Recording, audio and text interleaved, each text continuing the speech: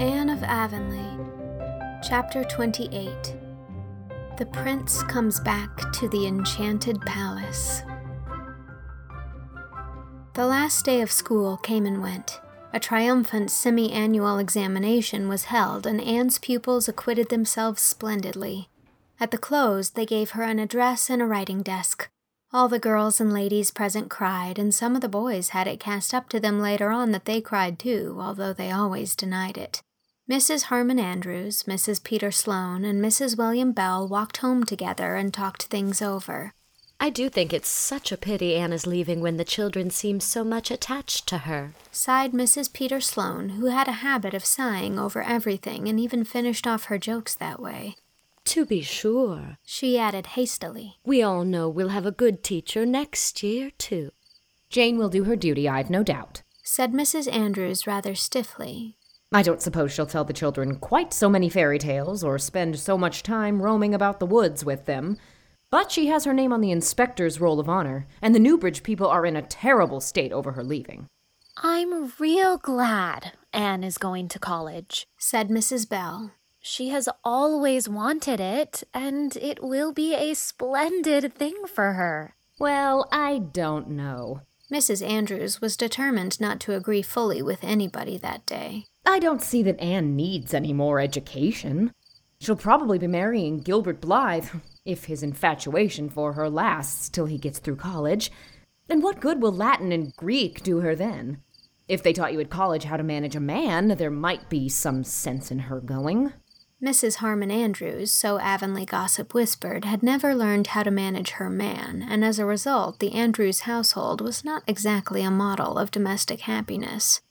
I see that the Charlottetown call to Mr. Allen is up before the presbytery, said Mrs. Bell. That means we'll be losing him soon, I suppose. They're not going before September, said Mrs. Sloane. It will be a great loss to the community. Though I always did think that Mrs. Allen dressed rather too gay for a minister's wife, but we are none of us perfect. Do you notice how neat and snug Mr. Harrison looked today? I never saw such a changed man.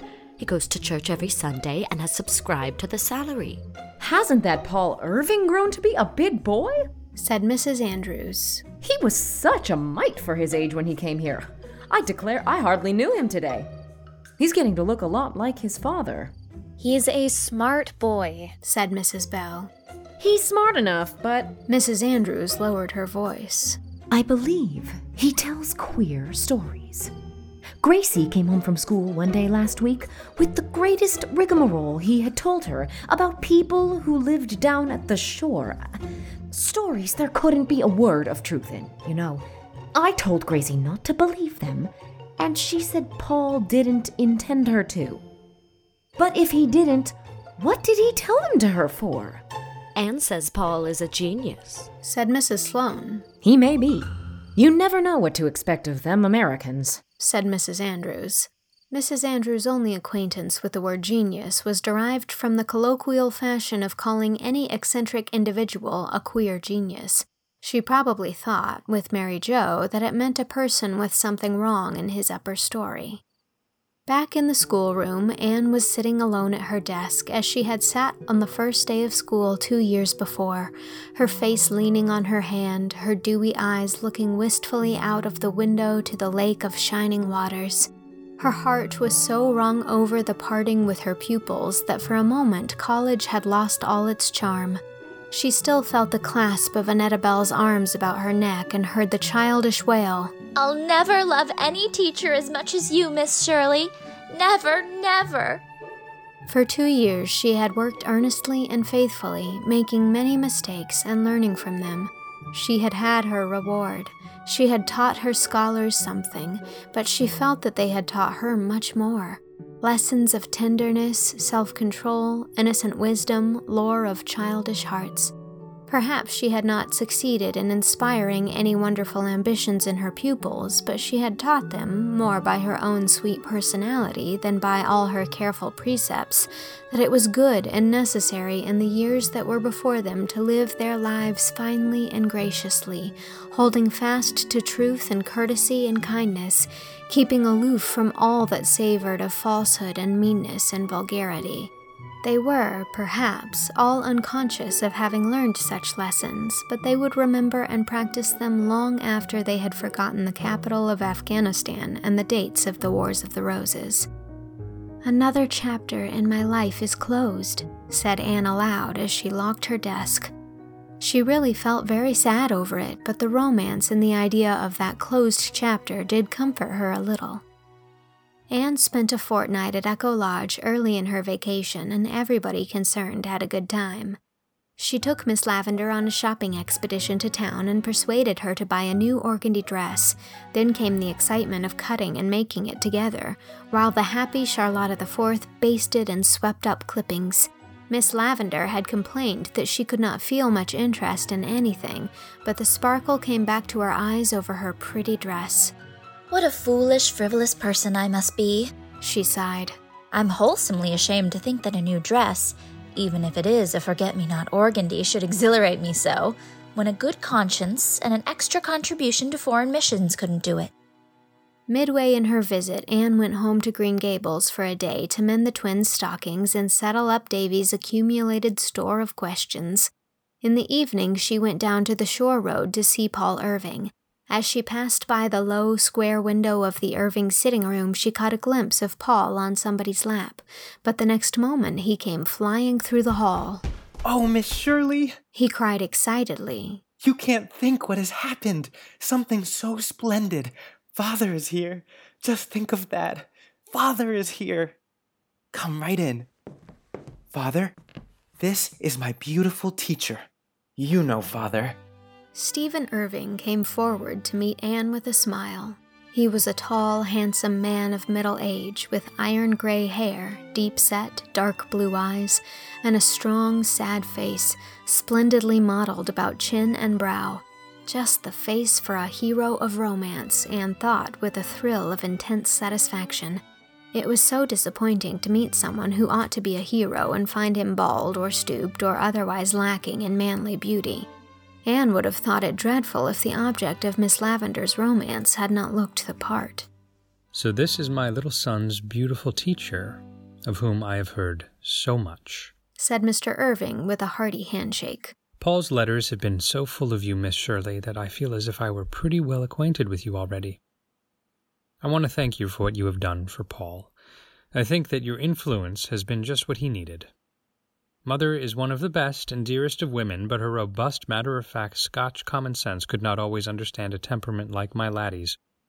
What was lacking in her, you have supplied.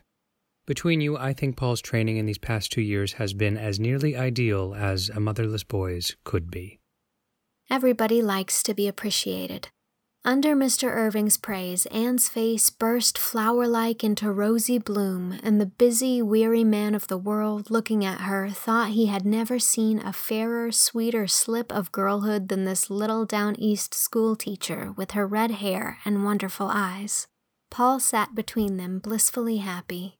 "I never dreamed Father was coming," he said radiantly. "Even Grandma didn't know it. It was a great surprise. As a general thing," Paul shook his brown curls gravely, "I don't like to be surprised. You lose all the fun of expecting things when you're surprised. But in a case like this, it is all right. Father came last night after I had gone to bed, and after Grandma and Mary Jo had stopped being surprised, he and Grandma came upstairs to look at me, not meaning to wake me up till morning. But I woke right up and saw Father. I tell you, I just sprang at him." "With a hug like a bear's," said Mr. Irving, putting his arms around Paul's shoulders smilingly. "I hardly knew my boy. He had grown so big and brown and sturdy." "I don't know which was the most pleased to see Father, Grandma or I," continued Paul. "Grandma's been in the kitchen all day making the things Father likes to eat. She wouldn't trust them to Mary Jo, she says. That's her way of showing gladness. I like best just to sit and talk to Father. but I'm going to leave you for a little while now if you'll excuse me. I must get the cows for Mary Jo. That is one of my daily duties." When Paul had scampered away to do his daily duty, Mr. Irving talked to Anne of various matters, but Anne felt that he was thinking of something else underneath all the time. Presently it came to the surface. In Paul's last letter, he spoke of going with you to visit an old friend of mine, Miss Lewis, at the Stone House in Grafton. Do you know her well? "Yes, indeed. She is a very dear friend of mine," was Anne's demure reply, which gave no hint of the sudden thrill that tingled over her from head to foot at Mr. Irving's question. Anne felt instinctively that romance was peeping at her around a corner. Mr. Irving rose and went to the window, looking out on a great, golden, billowing sea where a wild wind was harping. For a few moments there was silence in the little dark-walled room. Then he turned and looked down into Anne's sympathetic face with a smile, half whimsical, half tender. "I wonder how much you know," he said. "I know all about it," replied Anne promptly. "You see," she explained hastily, "Miss Lavender and I are very intimate.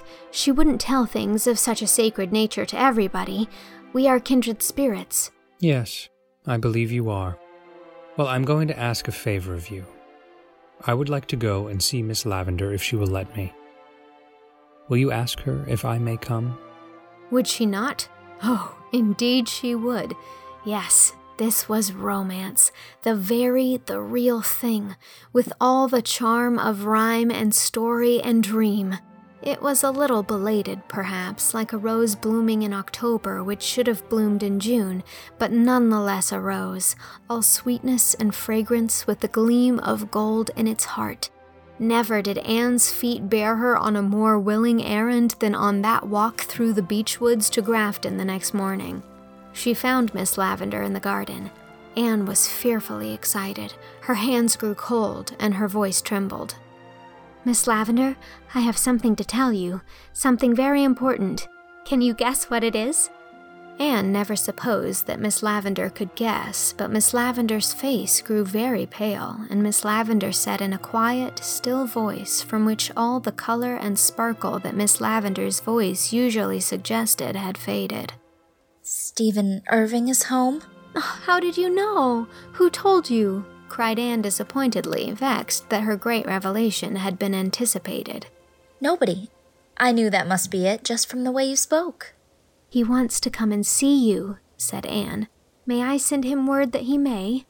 "Yes, of course," fluttered Miss Lavender. "There's no reason why he shouldn't. He is only coming as an old friend might." Anne had her own opinion about that as she hastened into the house to write a note at Miss Lavender's desk. "Oh, it's delightful to be living in a storybook," she thought gaily. "It will come out all right, of course. It must. And Paul will have a mother after his own heart, and everybody will be happy. But Mr. Irving will take Miss Lavender away, and dear knows what will happen to the little stone house. And so there are two sides to it, as there seems to be to everything in this world." The important note was written, and Anne herself carried it to the Grafton post office, where she waylaid the mail carrier and asked him to leave it at the Avonlea office. "It's so very important," Anne assured him anxiously. The mail carrier was a rather grumpy old personage who did not at all look the part of a messenger of Cupid, and Anne was none too certain that his memory was to be trusted, but he said he would do his best to remember, and she had to be contented with that. Charlotta the Fourth felt that some mystery pervaded the stone house that afternoon, a mystery from which she was excluded. Miss Lavender roamed about the garden in a distracted fashion. Anne, too, seemed possessed by a demon of unrest and walked to and fro and went up and down.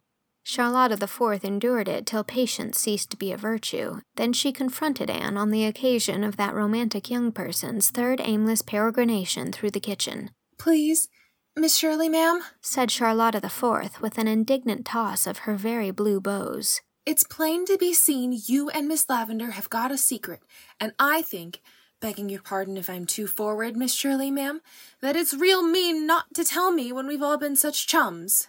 "Oh, Charlotta, dear, I'd have told you all about it if it were my secret, but it's Miss Lavender's, you see.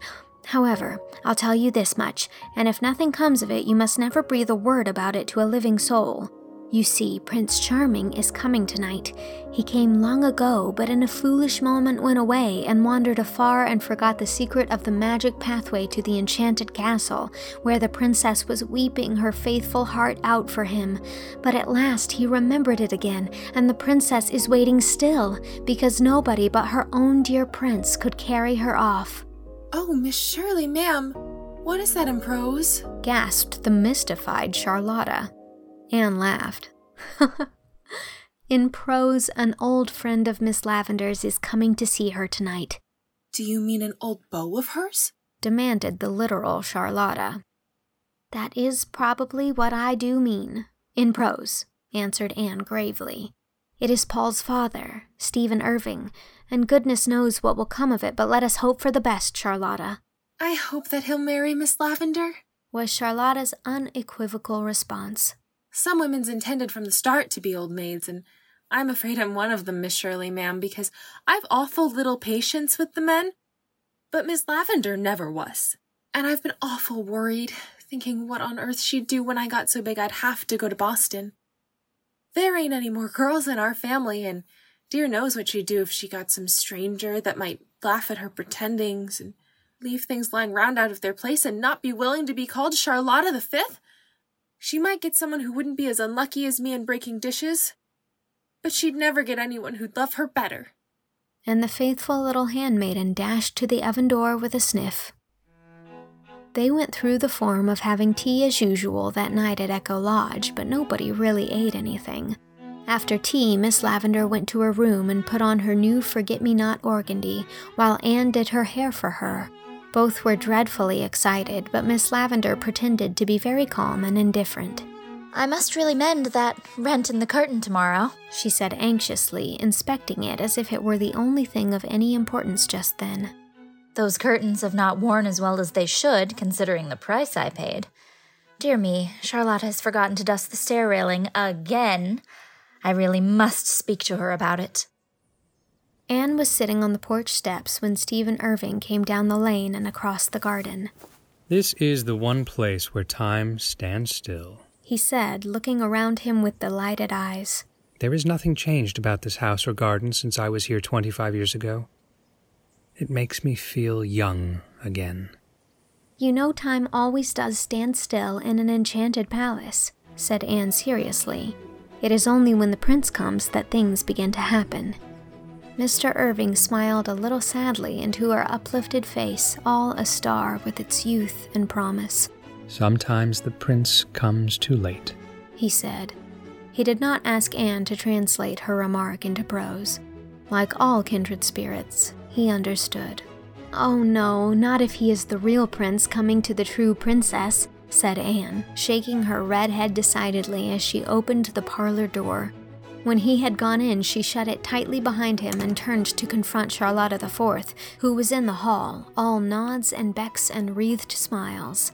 Oh, Miss Shirley, ma'am, she breathed. I peeked from the kitchen window, and he is awful handsome and just the right age for Miss Lavender. And oh, Miss Shirley, ma'am, do you think it would be much harm to listen at the door? It would be dreadful, Charlotta, said Anne firmly. So just you come away with me out of the reach of temptation. I can't do anything, and it's awful to hang around just waiting, sighed Charlotta. What if he don't propose after all, Miss Shirley, ma'am? You can never be sure of the men. My older sister, Charlotta the First, thought she was engaged to one once, but it turned out he had a different opinion, and she says she'll never trust one of them again. And I heard of another case where a man thought he wanted one girl awful bad when it was really her sister he wanted all the time. When a man don't know his own mind, Miss Shirley, ma'am, how's a poor woman going to be sure of it? We'll go to the kitchen and clean the silver spoons, said Anne. That's a task which won't require much thinking, fortunately, for I couldn't think tonight, and it will pass the time. It passed an hour. Then, just as Anne laid down the last shining spoon, they heard the front door shut. Both sought comfort fearfully in each other's eyes. Oh, Miss Shirley, ma'am, gasped Charlotta. If he's going away this early, then there's nothing into it and never will be. They flew to the window. Mr. Irving had no intention of going away. He and Miss Lavender were strolling slowly down the middle path to the stone bench. Miss Shirley, ma'am, he's got his arm around her waist," whispered Charlotta the Fourth delightedly. "He must have proposed to her. She'd never allow it." Anne caught Charlotta the Fourth by her own plump waist and danced her around the kitchen until they were both out of breath. "Oh, Charlotta," she cried gaily, "I'm neither a prophetess nor the daughter of a prophetess, but I'm going to make a prediction. There'll be a wedding in this old stone house before the maple leaves are red. Do you want that translated into prose, Charlotta?" "No, I can understand that. A wedding ain't poetry." "Why, Miss Shirley, ma'am, you're crying. What for?" "Oh, because it's all so beautiful and storybookish and romantic and sad," said Anne, winking the tears out of her eyes. "It's all perfectly lovely, but there's a little sadness mixed up in it too, somehow." "Oh, well, of course, there's a risk in marrying anybody," conceded Charlotta the Fourth. "But when all's said and done, Miss Shirley, ma'am, there's many a thing worse than a husband."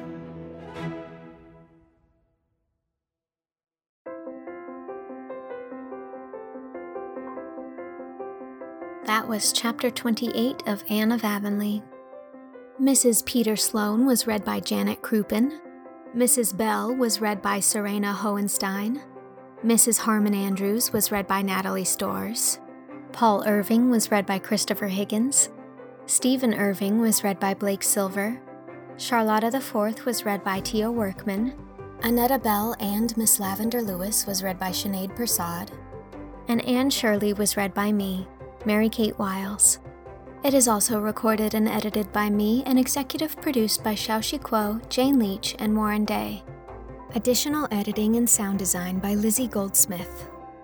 This project is funded entirely through my Patreon, where you can get the rest of this book and also, at a higher level, receive all of the third book in the series, Anne of the Island. If you'd like access to this and a lot of other fun content, as well as a wonderful community, head on over to patreon.com/mkwiles. And thanks. This chapter was made possible by my patron Betsy Gibson. Thank you, Betsy. Chapter 29 will be coming next week.